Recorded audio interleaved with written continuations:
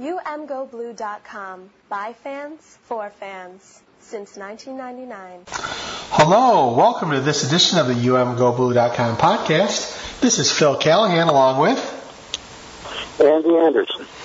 And we're going to talk about the end of the Big Ten football season and Michigan's bowl selection.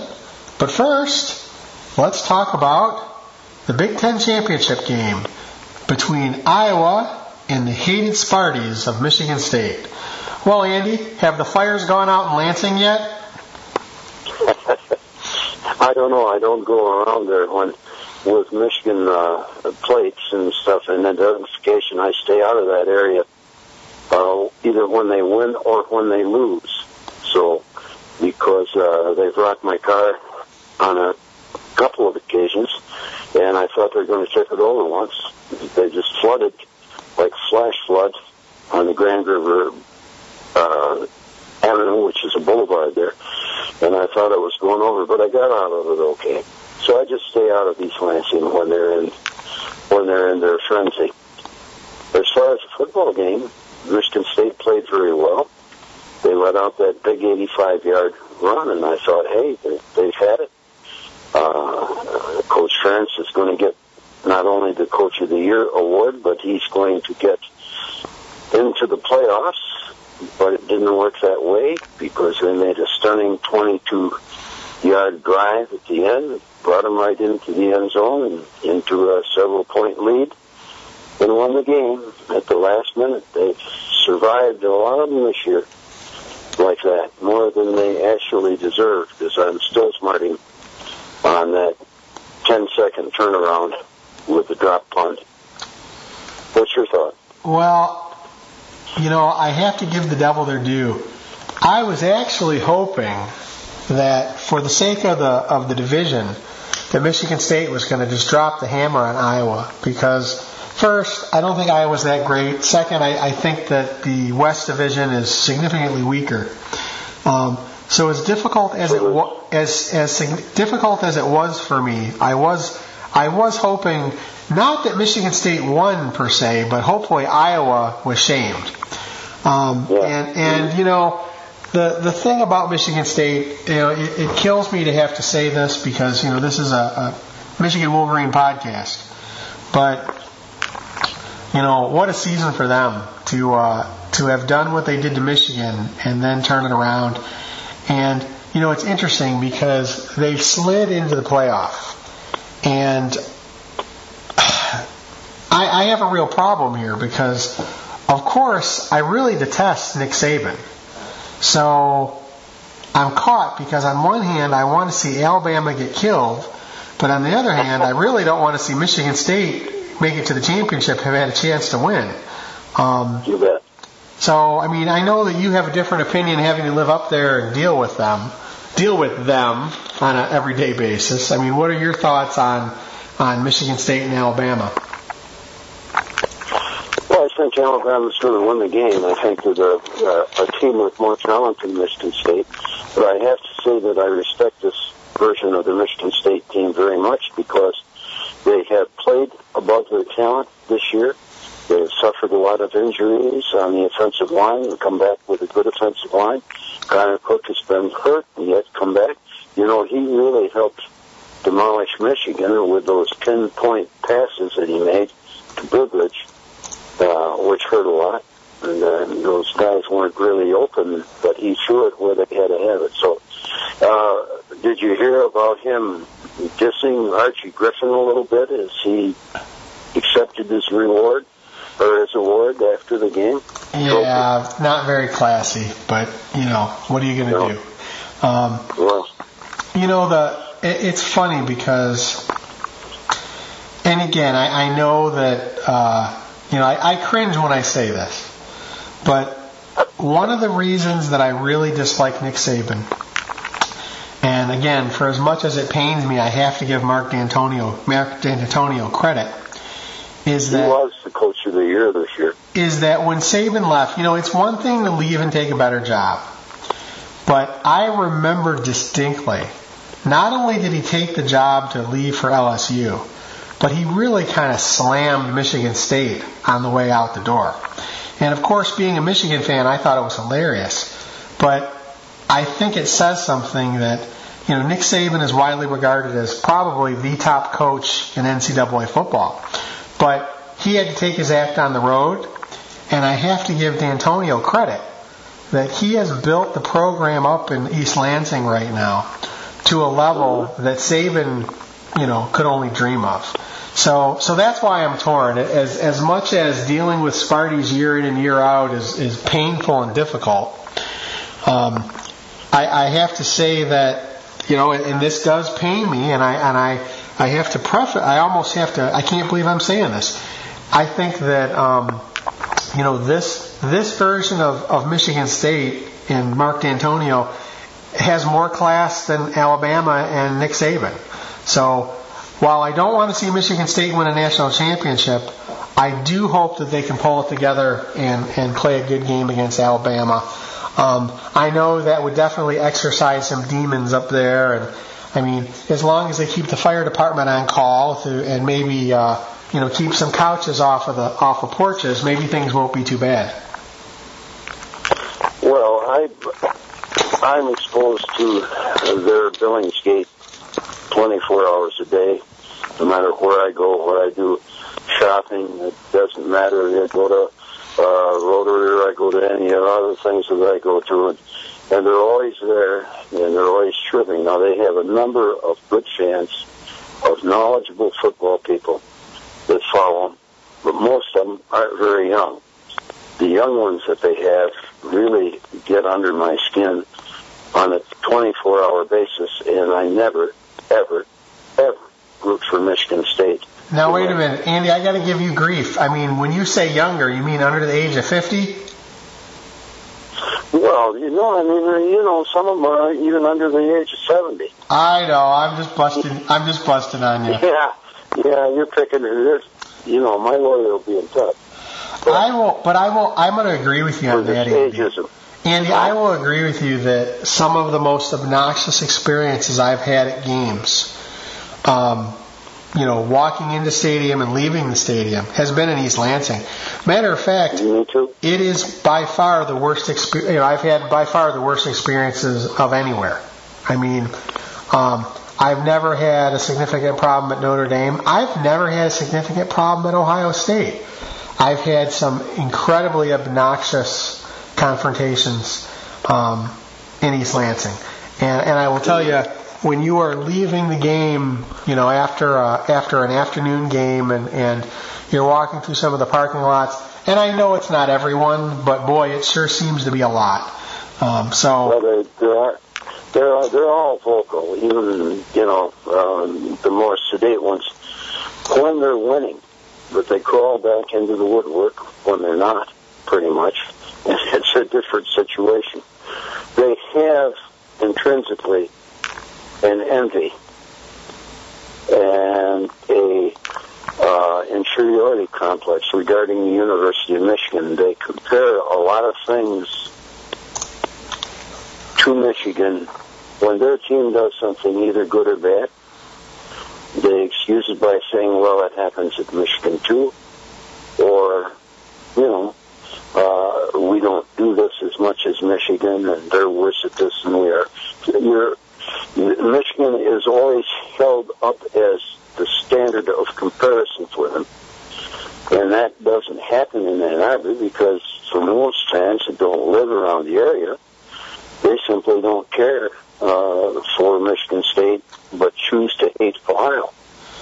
Now, that's a nice program. Now, Andy, I'll tell you one thing, though. There's one thing, as Michigan alums, as we are, there's one thing we do have in common with everybody who went to Michigan State. We know we definitely could have gotten in there. And that's not to be said for the other way around.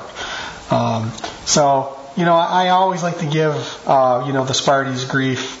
I'll tell you that it's been really difficult as a football fan during the end. Well, no, the entire Rich Rod era and the Hoke era, and starting right off with Harbaugh era.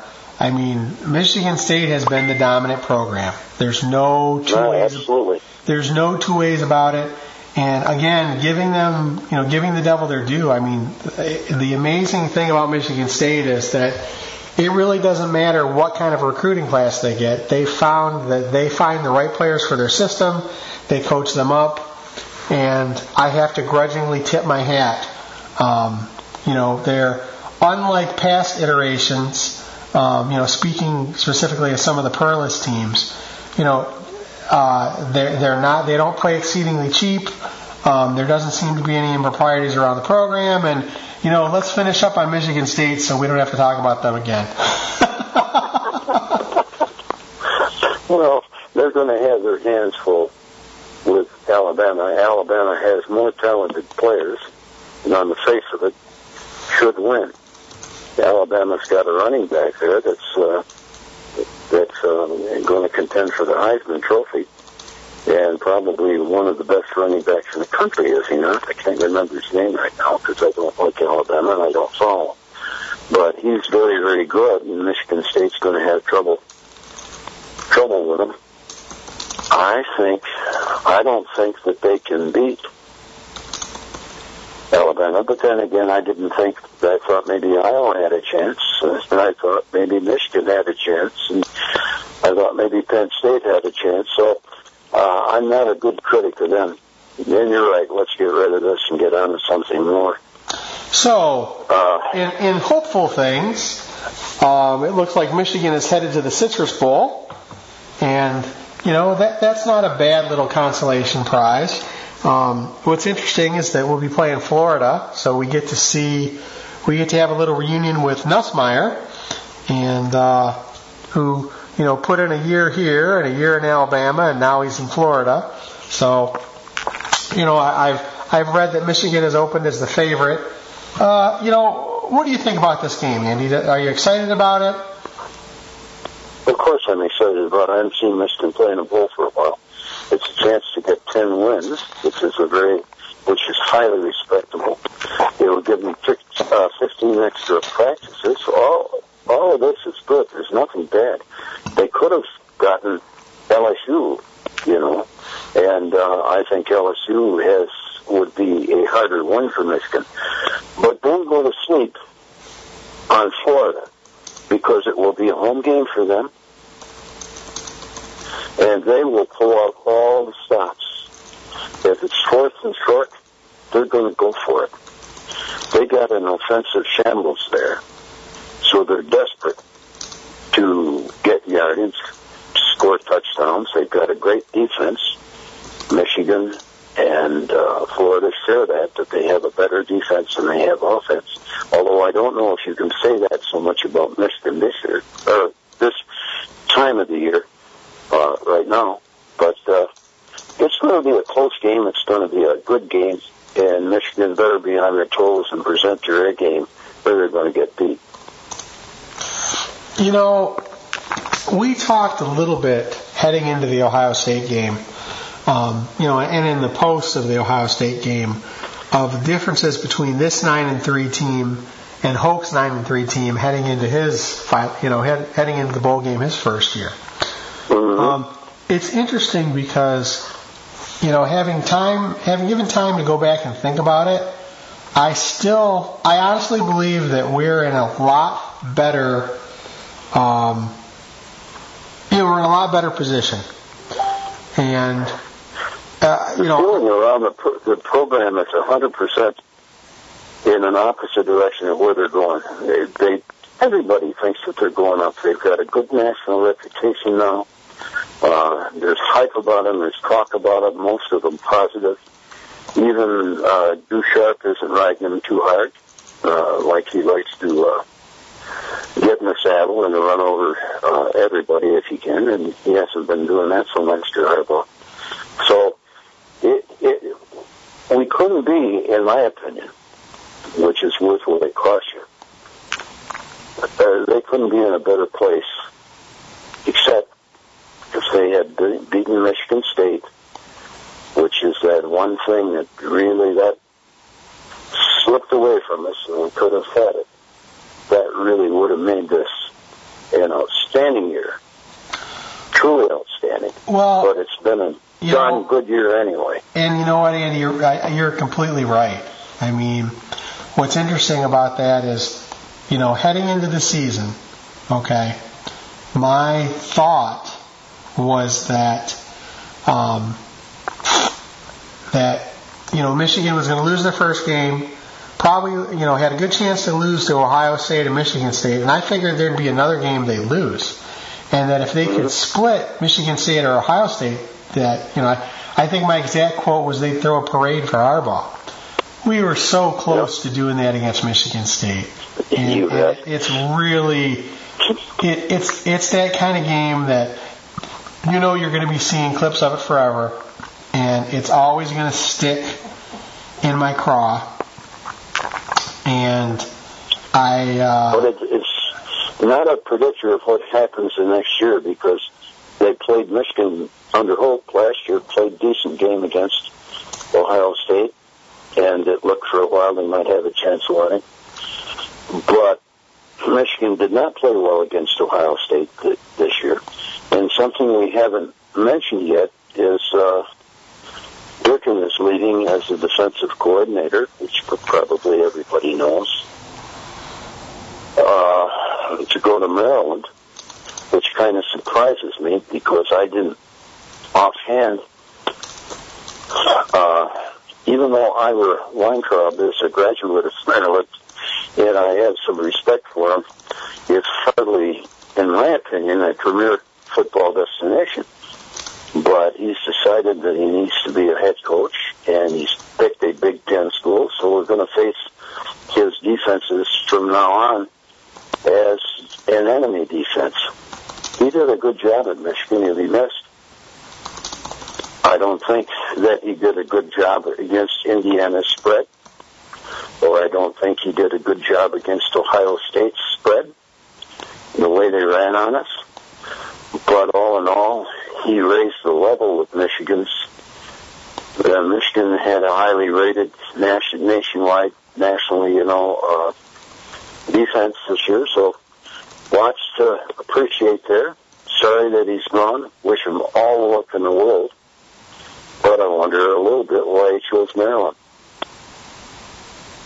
It surprises me because having been on campus at Maryland, I guess I'm always surprised that when you have a coach of his stature, and I think he did do a good job here. I guess I always expect them to do a little bit better. I was kind of surprised when Michigan State's defensive coordinator ended up in Pittsburgh. And I guess you could say that Durkin, at least he's in the Big Ten, even if it is one of the kind of half-ass members of the Big Ten. And I guess again, having been on campus, it's a very interesting choice. I don't know what if you go there, I don't know what your metrics are for success. I mean, I don't expect you to. I mean, again, you can't really expect to win the division. I guess you turn the program around and you get a few key wins, and that's your metric. But yeah, it's interesting because what do you think is going to happen with Durkin? I mean, do you think that they're just going to bump Madison up, or are they going to bring somebody in? Are we going to bring a rental in? Well, I'm kind of perplexed about him trying to take some of our people away with him, some of the staff that we have. I guess he's approached some of them, and they've said no so far.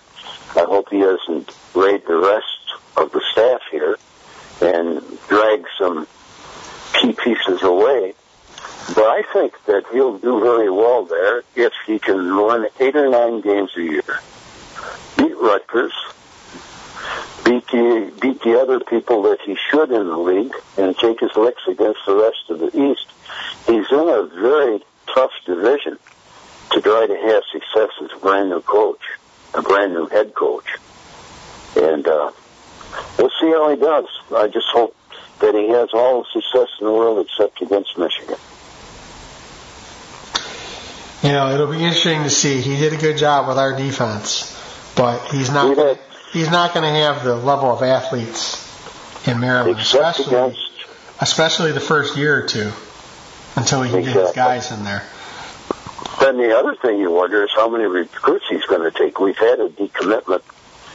I can't remember how you pronounce the kid's name. It starts with Z. He was a 3-star quarterback that had fantastic amount of yardage and everything. He is decommitted from all I can say is he may have a lot of fantastic stats, but he doesn't have a lot of fantastic decision-making skills if he's decommitting and going to Maryland. Well, I'm not sure he's going to Maryland, but he's decommitted from Michigan. And probably Durkin was the guy recruiting him, so maybe that's a loss.